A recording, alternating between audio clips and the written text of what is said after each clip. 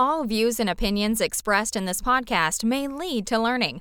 All information provided is for educational and developmental purposes only and is not intended to be a substitute for a growth mindset. Before taking action, please consult your motivation.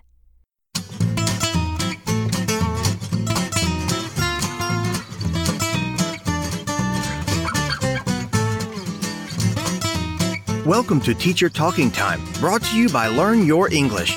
Learn Your English is a company that is changing the way people study, learn, and teach languages. Learn Your English offers students and teachers strategies to effectively develop their abilities and skills in their own time.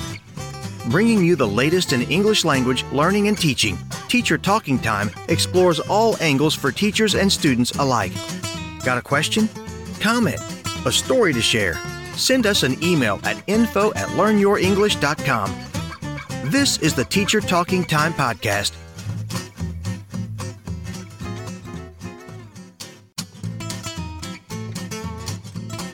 There will be teacher education places where, unfortunately, where it's all about the pedagogy, and it's not about the language itself. So there are lots of language teachers who don't really know the language very well, especially native speakers of the language. And so those native speakers who are trying to teach somebody else the language, they speak just fine, thank you very much, but really have never studied and learned to understand. That's too bad, because they have more difficulty understanding what their students are struggling with. On the other hand, it used to be that teaching the language, it was all about teaching the language and the literature, and there was very little pedagogy. And that was particularly true for people who were preparing to teach languages at the university level. So they had all this deep literature knowledge and grammar knowledge, but they had no pedagogy. So it's finding the balance between knowing the language that you're teaching, and by language I don't just mean the grammar, I mean the language and its culture, the language and its and what it means in a larger sense, and also pedagogy, the language, knowing the language and having pedagogical strategies and skills that will allow you to bring the language to the students. Hi everyone, my name is Marek Kiczkowiak and I'm from Poland. You're listening to Teacher Talking Time, the Learn Your English podcast. Dr. Patsy Martin Lightbound has worked for more than 40 years in the fields of language teaching and language learning. Her research has focused on the teaching and learning of second and foreign languages in classroom contexts. She is a distinguished professor emerita at Concordia University in Montreal, Quebec, Canada. In addition, she is a writer and editor, as well as a consultant and advisor to teachers, policymakers, curriculum developers, administrators, and evaluators of second and foreign language instructional programs. Professor Lightbound is also the co-author with Nina Spada of the wonderful, perhaps one of the most well-read books in ELT, How Languages Are Learned, which is also an award-winning book. It is used in teacher education and applied linguistic courses throughout the world. She has also published scores of articles on her research in professional journals and books, and some of these articles are compiled in Learning a Second Language in the Classroom, which has been published by the Shanghai Foreign Language Education Press in 2014. In our podcast today, Dr. Lightbound and I talk a little bit about her book, How Languages Are Learned. We talk a little bit about second language acquisition. We touch a little bit on the main strengths of the 4 strands of language acquisition, which is something designed by Paul Nation. We also talk a little bit about some of the micropoints of teaching and learning, the role of textbooks, as well as her experience teaching. I hope everyone enjoys the podcast.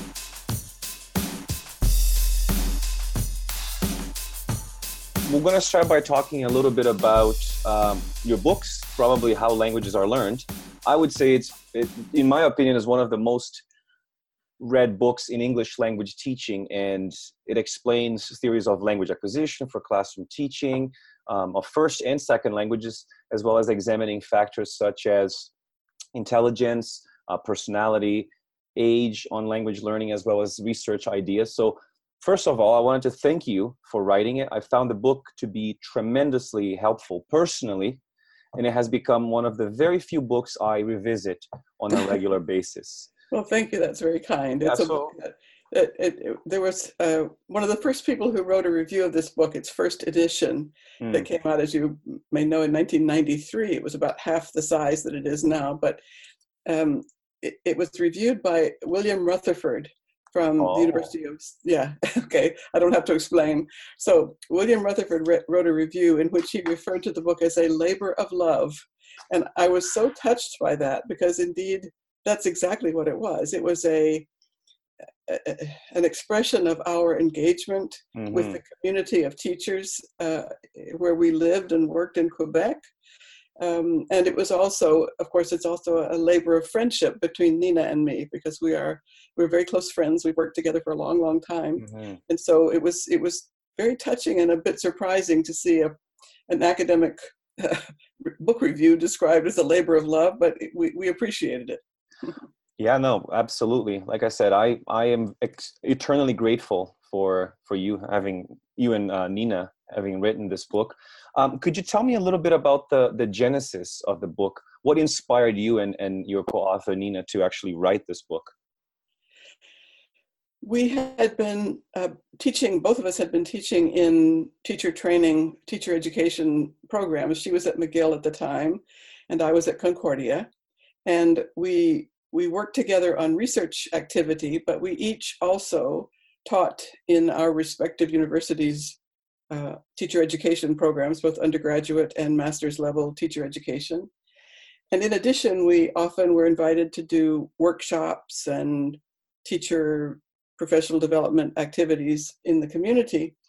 And one of the things we did, of course, was to talk about language acquisition, since that was the research focus that we had.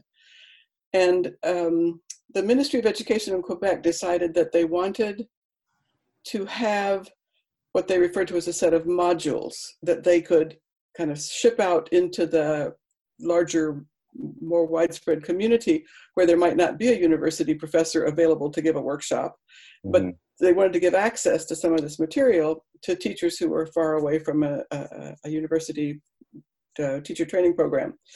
So we were asked to devise a module that would touch on language acquisition research. And the idea was that someone out in the far reaches of Quebec could animate, what's the English word, facilitate this workshop. And we wouldn't have to be there, but the work could be there. So we said, okay, this has to be something that can be kind of self-taught or administered, facilitated by somebody who doesn't have a PhD in language acquisition. And so we started out writing it that way. And then a friend of ours, a colleague of ours from the UK, looked at it and said, gee, other people would like to see this too. And he convinced us to submit it to Oxford. And Oxford's first reaction was, it's very nice for Quebec, but I don't know if anybody else would want to have it. It maybe is too specific. Anyway, wow. Long story short, we tweaked it a bit, I guess you'd say. And it turned out that it actually has been read all over the world. I mean, I can't tell you how humbling it is to walk into a teacher education program somewhere in a country I've never visited and where I know no one, and to be greeted with such enthusiasm because of the book. And so Nina and I have both had that experience of being treated as sort of, I don't know, rock stars sometimes.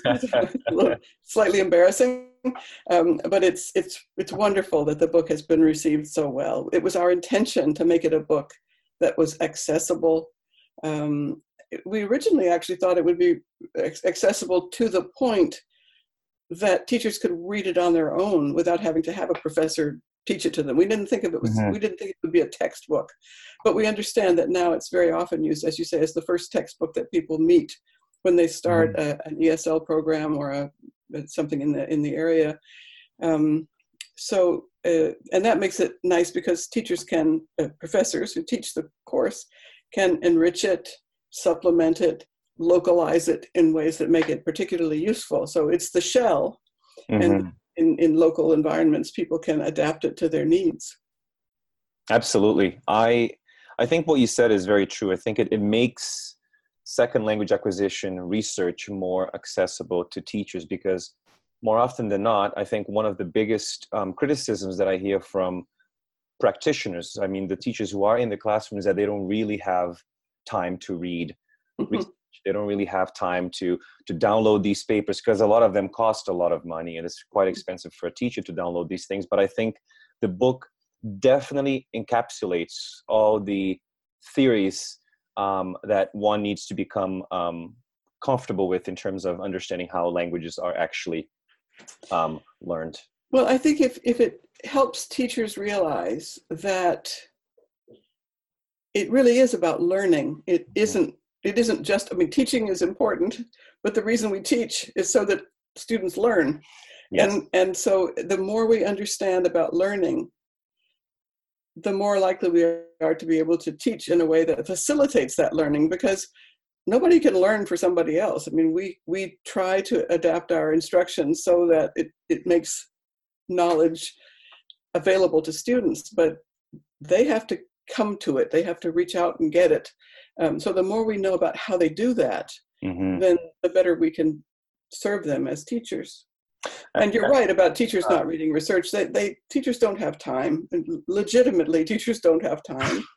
And when they do encounter research, it's often written for other researchers, which is perfectly legitimate, perfectly appropriate. But if teachers are going to be able to use it, then it needs to be adapted to their interests and their needs and their backgrounds.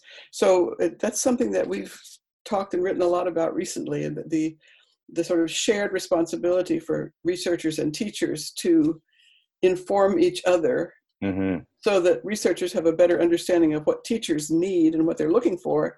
And so that when researchers write with the intention of influencing teachers, they write in a way that gives teachers access to the knowledge or the information they want to share. Oh, that's very true. I think it was Michael Lewis who said that languages are actually not taught, languages are learned. To be sure, yeah. And I agree with that. I think my question to you is, so you've been talking, what you said is true. We emphasize too much the teaching of languages and not so much the learning of languages. So my question to you is, again, paraphrasing the books, how languages are actually learned, in your opinion? That was a question, was it? Well, how can I? What's the short answer? This is short. There is no short answer. No, there's no short answer, nor is there any shortcut to learning. And I think that's the other thing that, with the exception of a few savants, and we won't use them as examples. For most people, the learning of a language is the work of a lifetime. You don't learn a language and then have done with it. You start learning at a certain point. You learn for thousands of hours, if you're fortunate enough to have that time and that access. And still at the end of those thousands of hours, you may still have much to learn. I mean, I don't know about you, but I learn new vocabulary all the time. I mean, and I've been speaking English for about 75 years. So, but there's always something new to learn. And if you're a second language learner, you haven't had 75 years to work on it. So you have to work really hard. So how are languages learned? Languages are learned through use. There has to be a reason to use it. There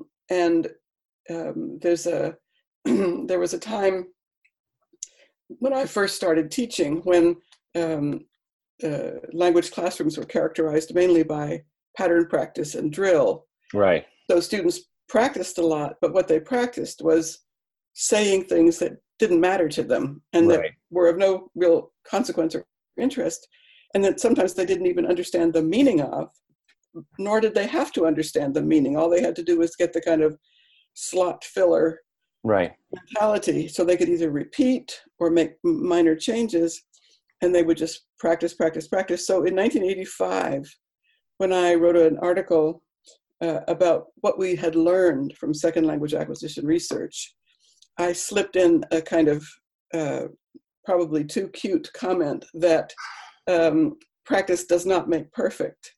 Huh. And I have been atoning for that ever since, because the reality is that practice is exactly what makes perfect, but you have to practice the right things. Yes. And what you practice is using language to mean something or to understand something, not just to mimic the sounds. It's using language that matters. I actually want to ask you a question on that, because what you said is true. It's the idea of spending time learning the language, using the language, in encountering those situations where meaning is primary. I think one of the biggest issues that I have with the current state of language teaching, especially in schools, is that we're still using textbooks. And a lot of the times we're still adopting what I call the PPP paradigm, or the present, practice. And I call the last stage the preach, because you really, really hope that the students are actually going to use the language that you have presented in the first P. So my question to you is, would you consider that authentic communication when students are just using language in those, which eventually becomes more stilted in that practice aspect of the paradigm? Well, let's also agree that putting 35 people in a room with a teacher who's going to speak to them in a language that they understand little of limits the kind of free expression and emotional connection that is typical of communication outside a classroom. A classroom is a special environment, and so it's important for teachers to recognize that they are in a special environment. And I think the starting point is to use language that is meaningful within the classroom. I used to laugh at and I saw this many, many times, especially back in the days of the audiolingual drill activities, where teachers would be drilling the language and they'd be drilling the sentence patterns, and they'd go over and over and over.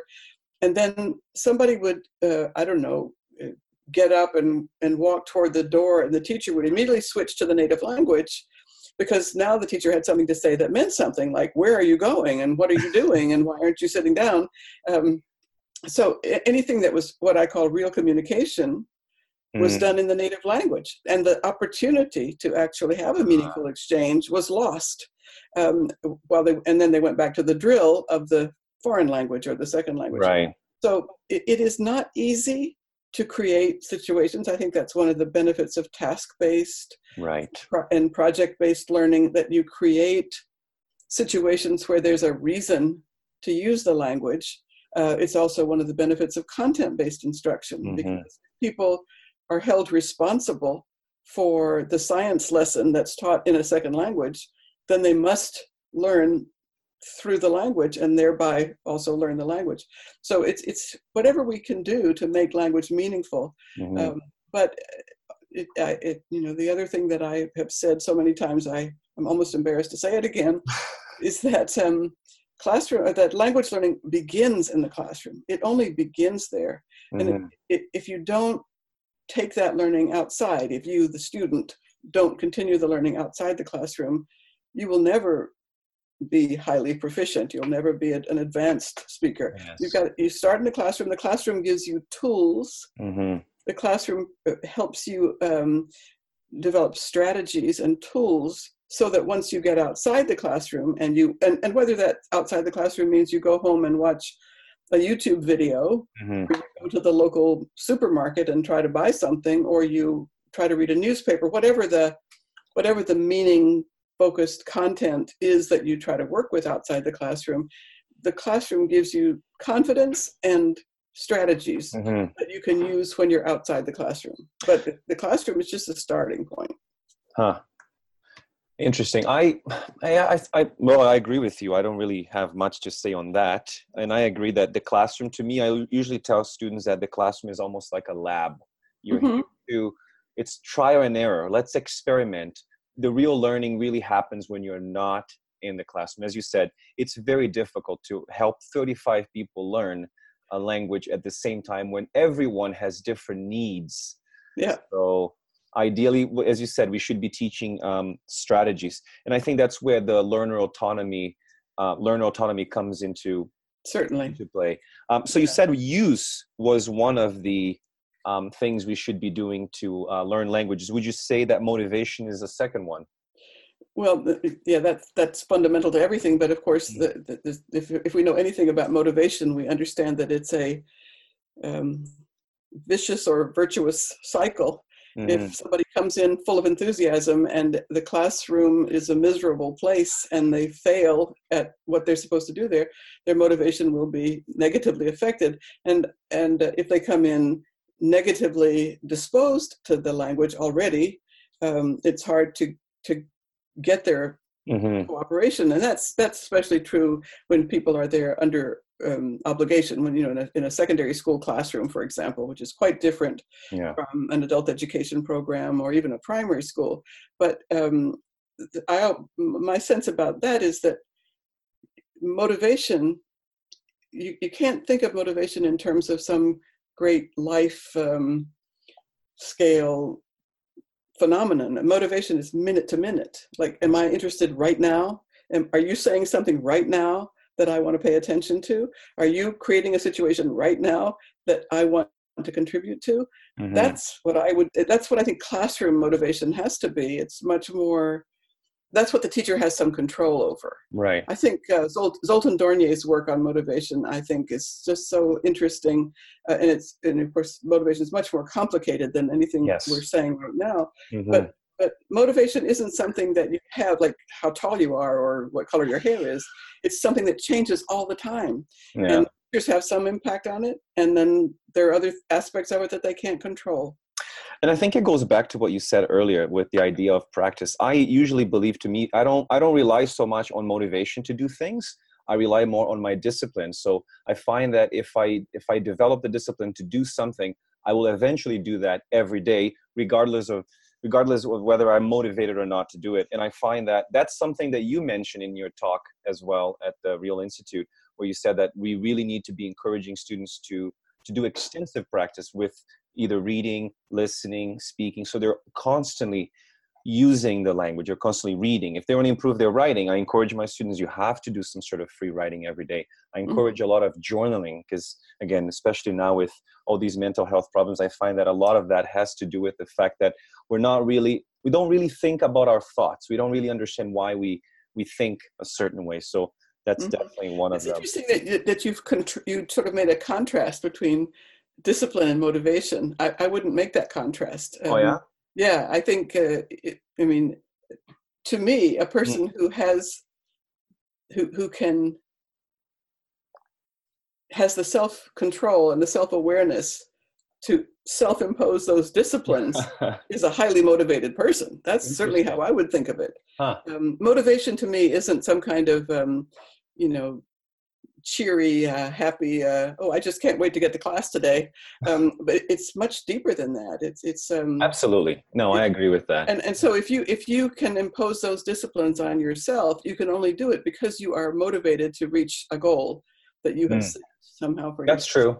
That's true. Yeah, I never thought about it that way. I think for me, usually it's because I think most of the time we associate motivation with our emotions. You say, I don't feel like doing writing right now. So you normally say to yourself, I'm not motivated to write, as opposed to I write every day because I see myself as a writer. Therefore, I need to incorporate that behavior. So I think it's true.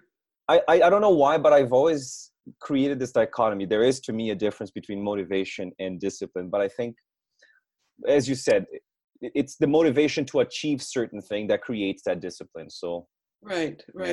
Because you have a longer term goal that you've set for yourself, and you have you are motivated to achieve it, and you use the discipline as a means to getting to that. That's right.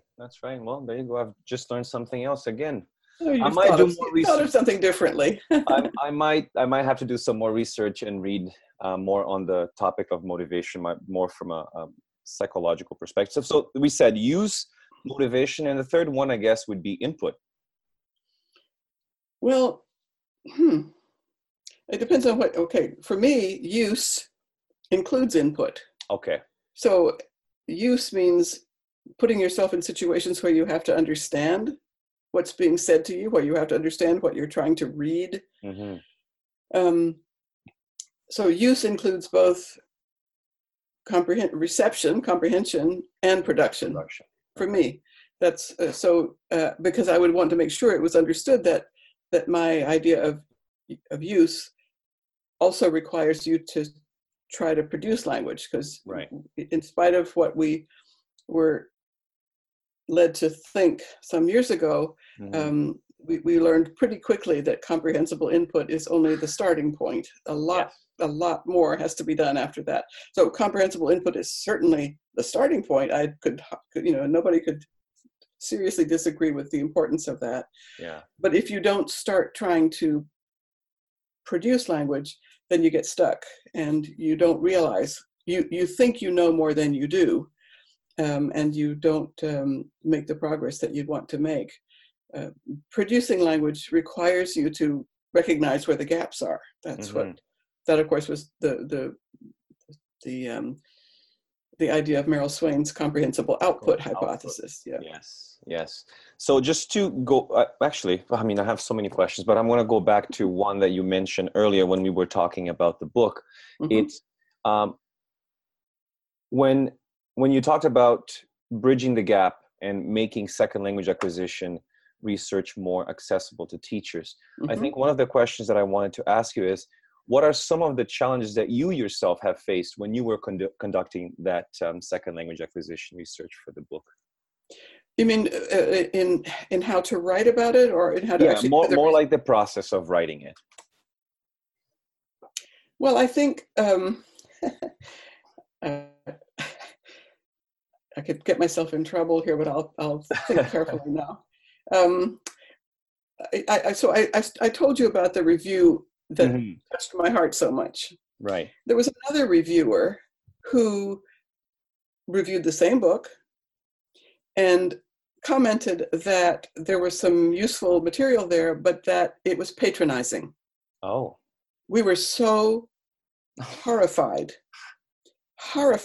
by the idea that anyone could understand that what we were doing was patronizing. First place, I have such respect for teachers. I do honestly believe that teaching, especially in the primary and secondary school, is just about the hardest work anybody can do. Absolutely. Hugely difficult. And teachers who do it and stick with it are extremely courageous and smart. I mean, they learn how to do things by doing them. So we have great respect for teachers. We had learned a great deal from teachers. That's why we could talk about what we know about language acquisition in the classroom. We know because we've watched teachers teaching and learners learning in the classroom. So this person said something about being patronizing. We thought, oh, that's dreadful. We were just so horrified. But I think what he meant, and it's sad, is that we used simple language. We used short sentences where it was possible to use what I would call a non-academic term. Right. We just tried to use simple, straightforward language where we knew. You have to accept that you cannot say everything. You have to accept that not all the caveats and provisos and statistical significances can be conveyed if you're going to make it accessible. What you hope to do is to make it accessible to people and then pique their curiosity, so that if there's some particular issue that they find important enough, they might seek out an opportunity to learn more. And this issue of making research accessible has become quite important in the recent past. There is an initiative, among others, but one initiative that I find particularly impressive is out of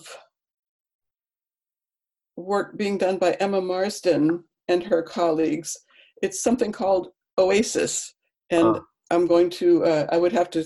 This is where being 75 doesn't Don't worry, work I can my look it up favorite. here. Yeah, look it up. The work that they're doing invites researchers to write one-page summaries of studies that they've done, and to write those one-page summaries with a teacher population in mind, so that the main findings of their studies can be accessed online, free, and then if people want to go further, they can. And I just learned that, for example, the Modern Language Journal has just made a decision, or has recently made a decision, that every article that they publish in the Modern Language Journal must also be made available to OASIS in this one-page summary form. Oh, nice. So more and more people are recognizing the need for accessible material, but that doesn't mean that academic, scientific research papers aren't valuable. It just means that they're only valuable to the people who can understand them. Exactly. And if we can make some of their findings available to people who have different knowledge, different kinds of knowledge and different kinds of interests, then we may be able to enrich their practice without expecting them to do something that's not realistic, which is to say access these scientific journals that they don't have time for, can't afford, and don't understand. Yeah. Oh, absolutely. I was thinking about the patronizing comment. Again, it must have come from an academic who doesn't understand the reality of the everyday teacher who is in the classroom teaching 6 to 7 hours a day, marking tests, preparing lessons. There you go. And getting underpaid. I think that's what makes the book, Patsy, really accessible, is the language. I myself remember when I was working as a director of studies, I remember downloading some of these journals and sharing them with my teachers. And I've had teachers walk up back to me and say, Leo, I can't understand a word of this. Oh, dear. So just to go back to your OASIS here, it's Open Accessible Summaries in Language Studies. There you go. It looks amazing. And you mentioned the Modern Language Journal. I just found out here that there are 2 other journals, the Language Learning and the TESOL Quarterly is also requiring their authors to write summaries. Yeah. So I think this is something that opens up the world for teachers so they can actually have access to this research. On that note, what suggestions would you give to teachers who are interested in conducting second language acquisition research? What would be the starting point for some of them?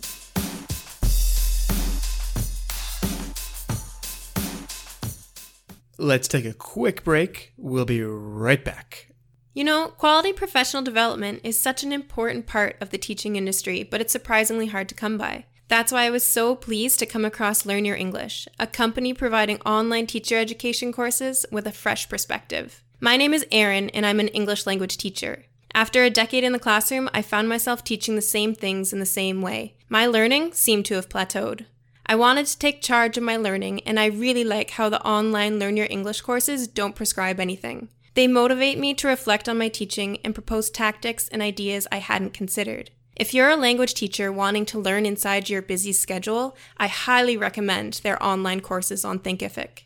Head on over to lyenetwork.thinkific.com. That's lyenetwork.thinkific.com.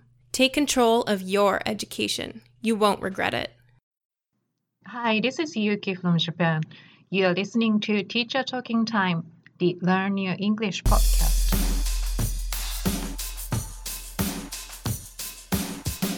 On that note, what suggestions would you give to teachers who are interested in conducting second language acquisition research? What would be the starting point for some of them? For teachers doing their own research? Yeah. In the context of being students themselves in an academic program, or just in their own classrooms? Just, I would say mostly like action research in their classroom. Okay, well, there's of course a whole big literature on action research, and I am not the expert in that area. I'll tell you another sort of funny story about a colleague. He was one of my professors, actually, when I was a graduate student at Columbia. I don't know if you've ever heard of John Fanslow. Do you know John Fanslow's name? Yes, Breaking Okay. Rules. There you go. There you go. Classic book. So, wonderful. I haven't met him, but I'm delighted. I'm delighted that you know about him. He's a wonderful person, wonderful human being, an eccentric professor, if ever there was one. And he was one of my teachers at Columbia. And he and I used to, I suppose as I finished my studies and would have conversations with him occasionally afterward, we would sometimes maybe disagree about whether teachers needed to understand the theoretical backgrounds to certain actions in the classroom. You know, why do you do that? Why? It's really good to, let's say, provide certain kind of feedback, but why? What is it that's doing?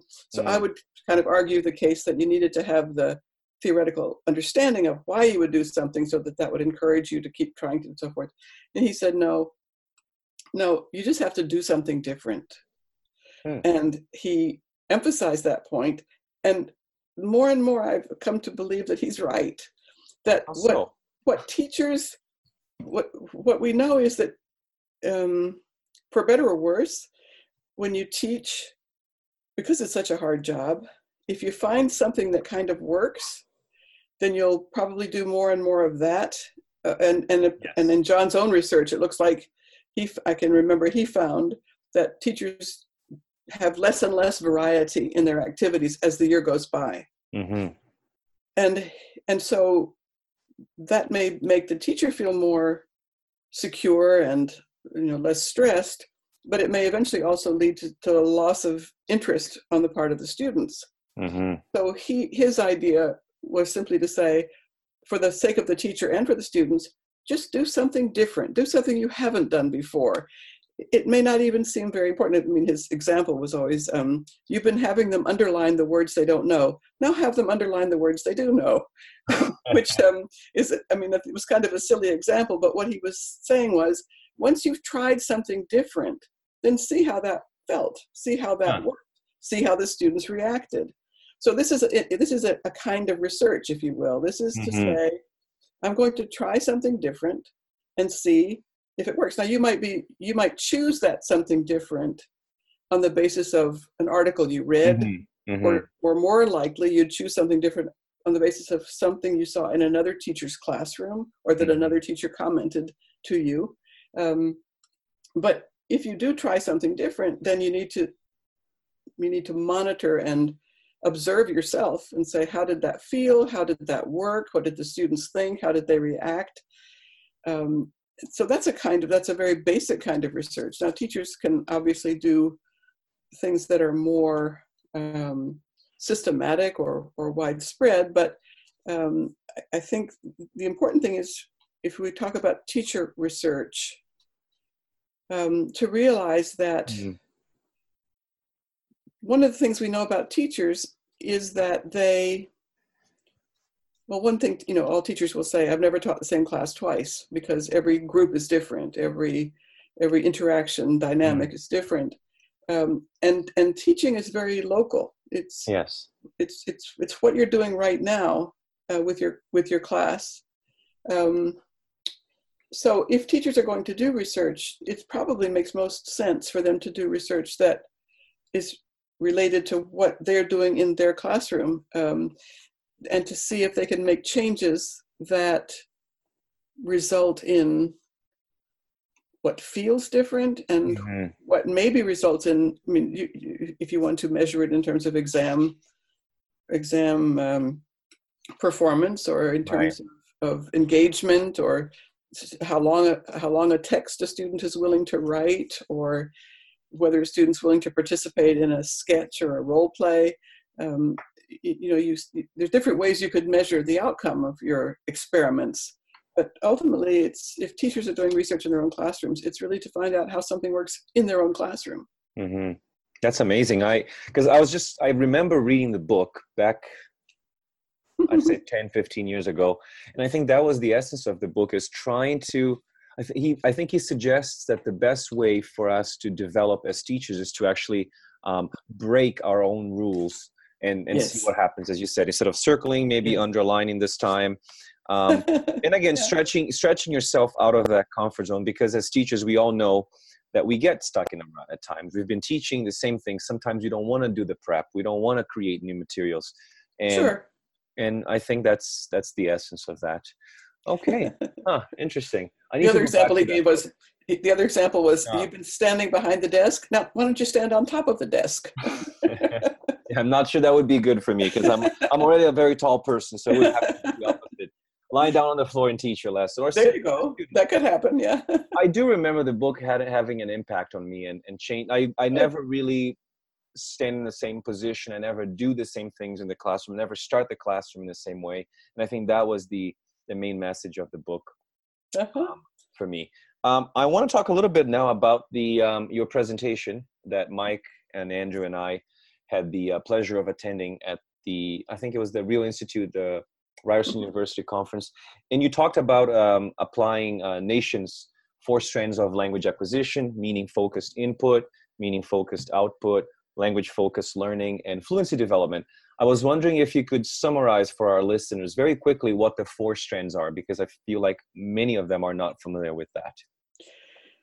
Well, when I discovered or read the first article about these 4 strands back in when he first was publishing articles about his ideas, I was really impressed by the simplicity of it. And there, to go back to the notion of accessibility, if you know Paul Nation's work, you have some understanding of the depth of his knowledge of vocabulary learning. That's his main focus, of course. But he has an enormous history, deep and wide, of understanding how people acquire vocabulary and how most successfully to teach vocabulary. And he drew on that to talk in terms of to basically simplify what it is that is necessary to be successful in teaching vocabulary. And he said, you just need 4 things. And those 4 things are meaning-focused input, which is very similar, and he will say this in his work too, very similar to Krashen's idea of comprehensible input, where it's either material that you hear or material that you read, which you understand, but which has enough elements in it that you're not familiar with, that it challenges you a bit.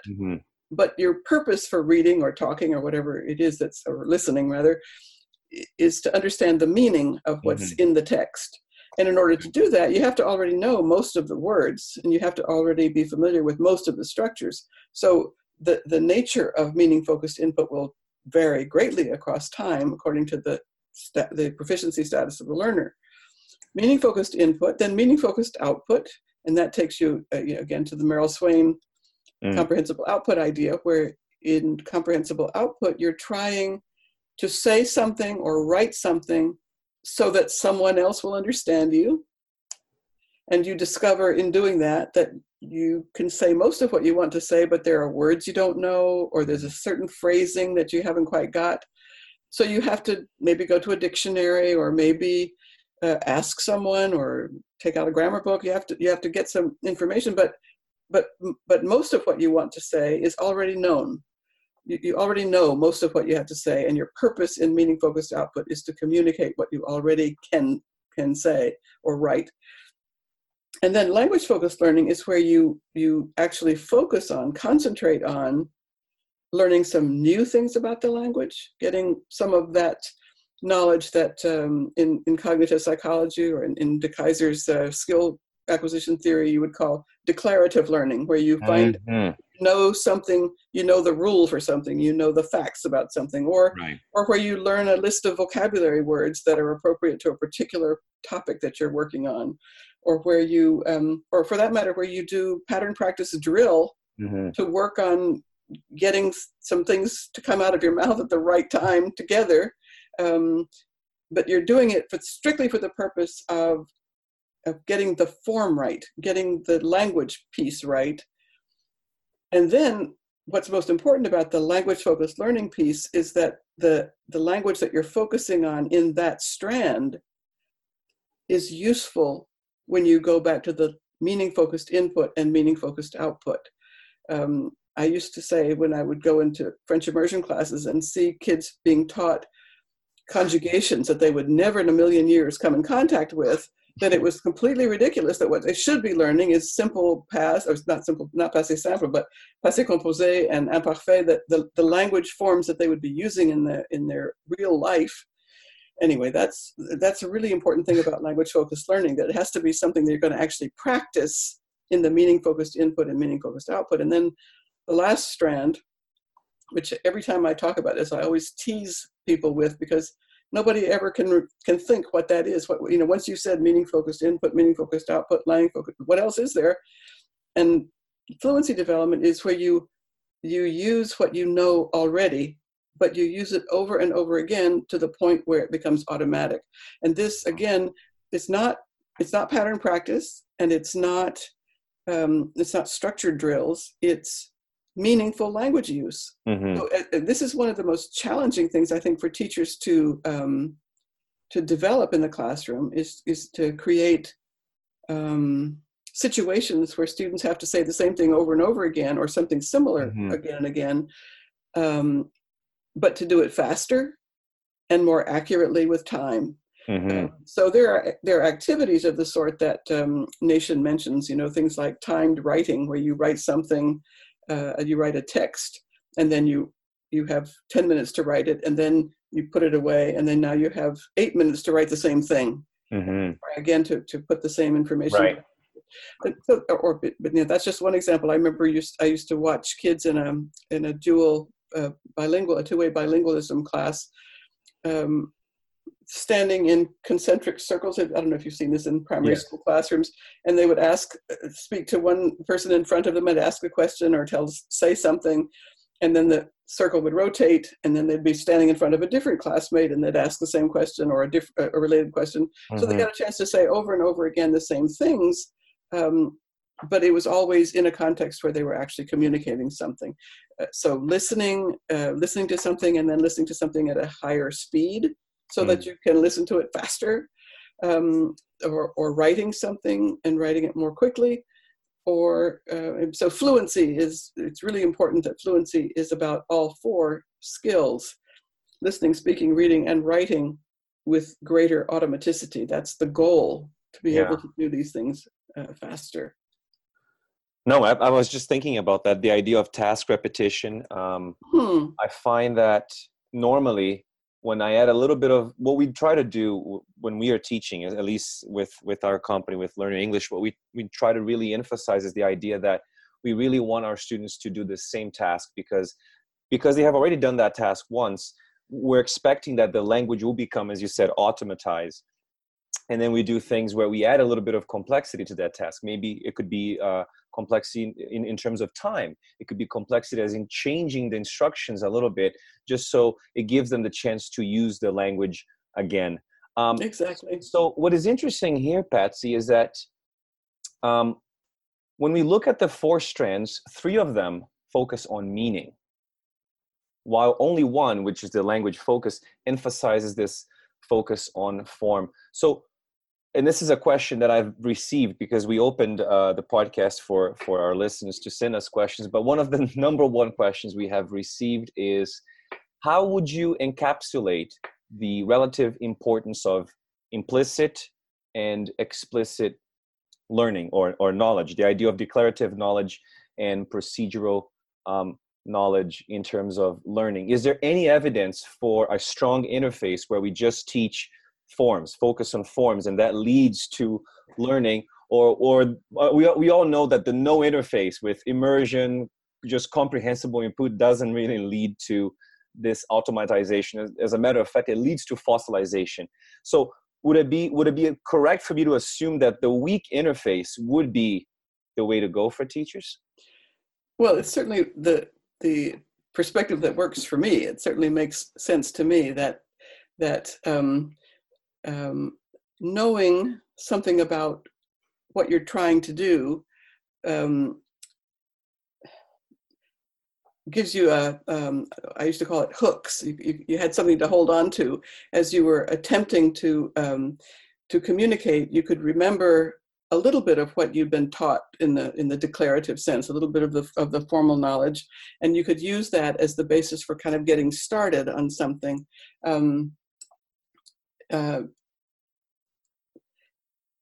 I think the declarative knowledge has importance in two places, particularly. It has importance at a beginning stage, or at the stage of beginning to learn something new, so that you have a better idea of what you're about to pay attention to, what you need to focus on, what the elements are that you're going to be watching for in the meaningful interaction. And then, of course, that kind of knowledge has a role when you are struggling to produce language or struggling to understand something and you can't figure out what the problem is. Then having an intervention where someone comes along and says, here's why that's hard for you to understand, or here's what you're saying, this is what you mean to be saying, and this is what's different about it. So I think both at the beginning of learning a particular aspect of language and at a point where you're struggling, having some guidance from language-focused learning is valuable. But then ultimately, the only way you get to fluency and automaticity is practicing using the language in meaningful interaction. The other important thing about fluency, of course, is that by developing this automaticity, it frees your mind so that you can pay attention to more new things. So the more things you have accessible automatically, the more you can pay attention to something new in a pressured, meaning-focused interaction. If you're struggling to understand every single thing, then you're going to be you're just going to get frustrated. So the more you can automatize, and that's a gradual process, and eventually you just have more and more things that are accessible to you automatically. And I think that's, as you said, I think that's what makes sense to me as well, especially learning how to ride a bicycle. You don't really learn the parts of the bicycle. You kind of learn by riding the bicycle. It's the idea of learning by doing versus what we normally see with classroom teaching now, where students are learning the language and then they're being asked to use. And I think that's that's why we believe that task-based language teaching, and as you said, problem-based and content-based support this notion, this theory. I think one last thing I have to say about, I have to ask you about the 4 strands is that I would say, you can disagree with me on this, but the main argument of the 4 strands is to provide a variety of ways of helping students learn a language. So why do you think there is still this very strong emphasis on teaching forms? Why do you think this has been so prevalent in our industry? Maybe because it's easier. If you just have a list of things to teach, then maybe that's the answer. I think it's also people teach as they were taught. It's hard to break the habits of your own learning experiences. I think those are probably the main reasons. Okay. It's certainly easier to think up a grammar exercise than it is to think up a meaningful task that students are capable of doing at the level of language they currently have, but that will also push them to learn a little bit further. I mean, developing really good language learning tasks is an enormously difficult thing to do. I'm sure you'll agree.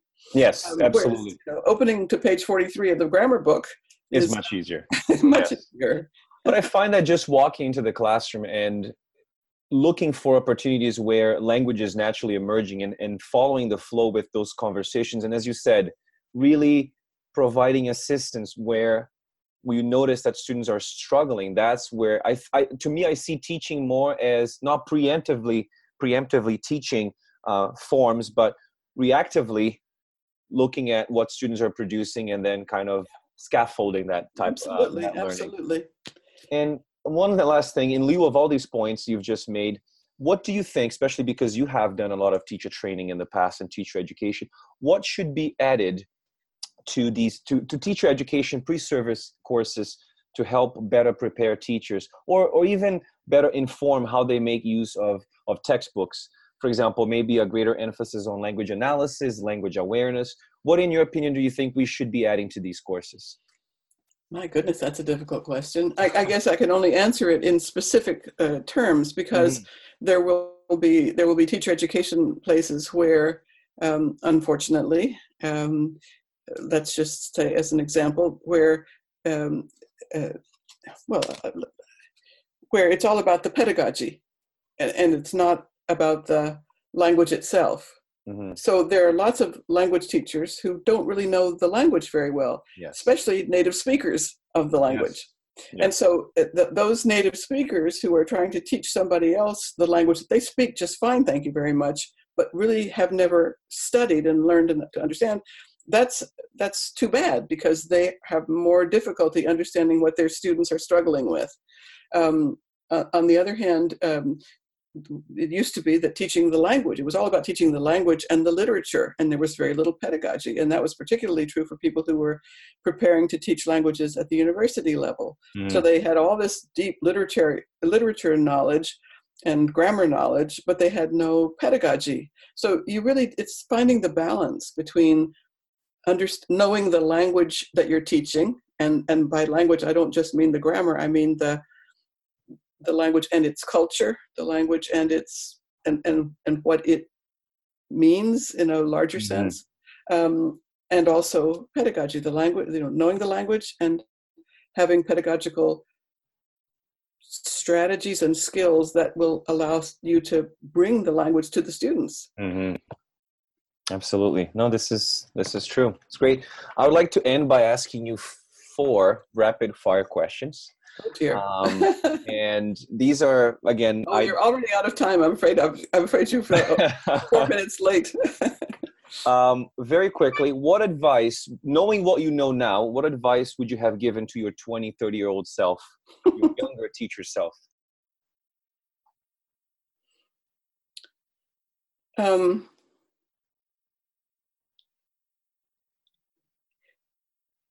Engage the students in talking about what's important to them, and show them how the language that they're learning can be used to talk about things that really mean something.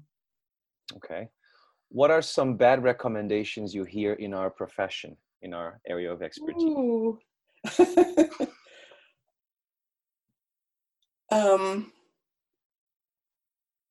Some bad recommendations. Yeah.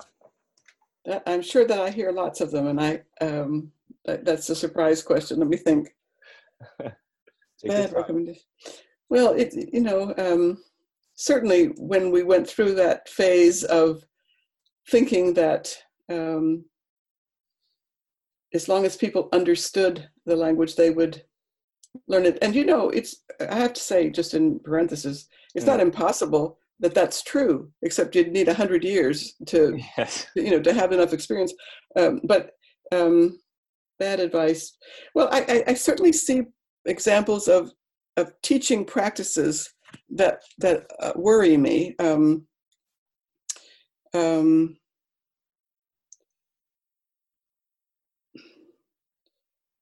Teachers who, I think, I don't think I'm answering your question, because it's not so much a question of bad advice. I just maybe have to turn it on its head and say, well, okay, advice. That works. I think teachers have to listen to students, like really listen to them, both in the sense of looking at what their language is, their grammar and their vocabulary. So, like, really listen to what they can do and what they can't do. Really read their papers to see what they're trying to say. I've seen so many cases where teachers would go through and put corrections on a paper, and those corrections would show that the teacher had never actually thought about what the student was really trying to say. Yes. The correction was to some superficial grammar point, but it didn't even understand the student. So there was no focus on the flow, I guess. It's not really how the ideas connect, but mostly correcting their grammar. That's something very superficial like that. That's right. So. So really, really listen to the students in that sense, or read the students in that sense, but also pay attention to the students in terms of what they want to get out of the course. Why are they there? I mean, apart from the, they have to be because it's their requirement. Yes. But most students aren't there. Most of us, even in secondary schools and primary schools, students are not just there because of the requirement. They actually think they can get something out of the class. So pay attention to what they tell you about what they want to learn. Mm-hmm. That's definitely very useful advice, Patsy. I like to think, and this is something that I think it was Epictetus, one of my favorite Stoic philosophers, who said that we need to listen to understand, not listen to reply. And I find that that's by far one of the things that definitely changed the way I deal with my students' language in the classroom, when I'm really listening to what they're saying. So absolutely. You are so right. I'm going to let you off the hook with the last one here. So okay. If you could have a gigantic billboard anywhere with anything on it, metaphorically speaking, getting a message out to millions or billions of people, what would it say and why? It could be a few words. It could be a paragraph. It's up to you. It would just say something like, be kind to each other. Be kind. We spend so much time trying to be right. Mm-hmm. Much better to be kind, accept other people, recognize that. I mean, I've been married for 54 years. 54. Congratulations. Yeah. And one of the things I learned somewhere along the way was that you don't always have to have the last word, even if you're right. And so I would say, be kind. Try to be accepting of other people, and including your students. Don't look for ways to catch them out or to show how much more you know than they know, but rather just try to, be kind. I think that's what I'd say. That's a beautiful message. I think we'll wrap up with that. I think that's a great way to end this. I would like to thank you for your time, and if you have anything else you would like to say, this is your chance now. I think I've said more than enough there. Well, Patsy, I wanted to thank you again for taking the time to be interviewed for our podcast. And I'm pretty sure everyone learned. I actually took a lot of notes on things that you were saying. And it's very reassuring for me. I've only been doing this for 20 years. I haven't been in the industry for very long. But I think a lot of the things that you said were really reassuring to me, because I feel like I am on the right path, because there were a lot of things that I was in agreement with. I'm very happy to hear that. I'm very glad that we were able to have a meeting of minds. I appreciate what you're doing. I'm, as I say, I have enormous respect for teachers at every level. It's a very hard job, but there can't be one that's more important. I agree. Absolutely. Patsy, thank you very much. My pleasure. Thank you.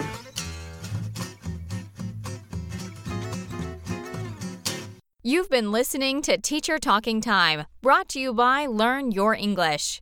Ready to take control of your education?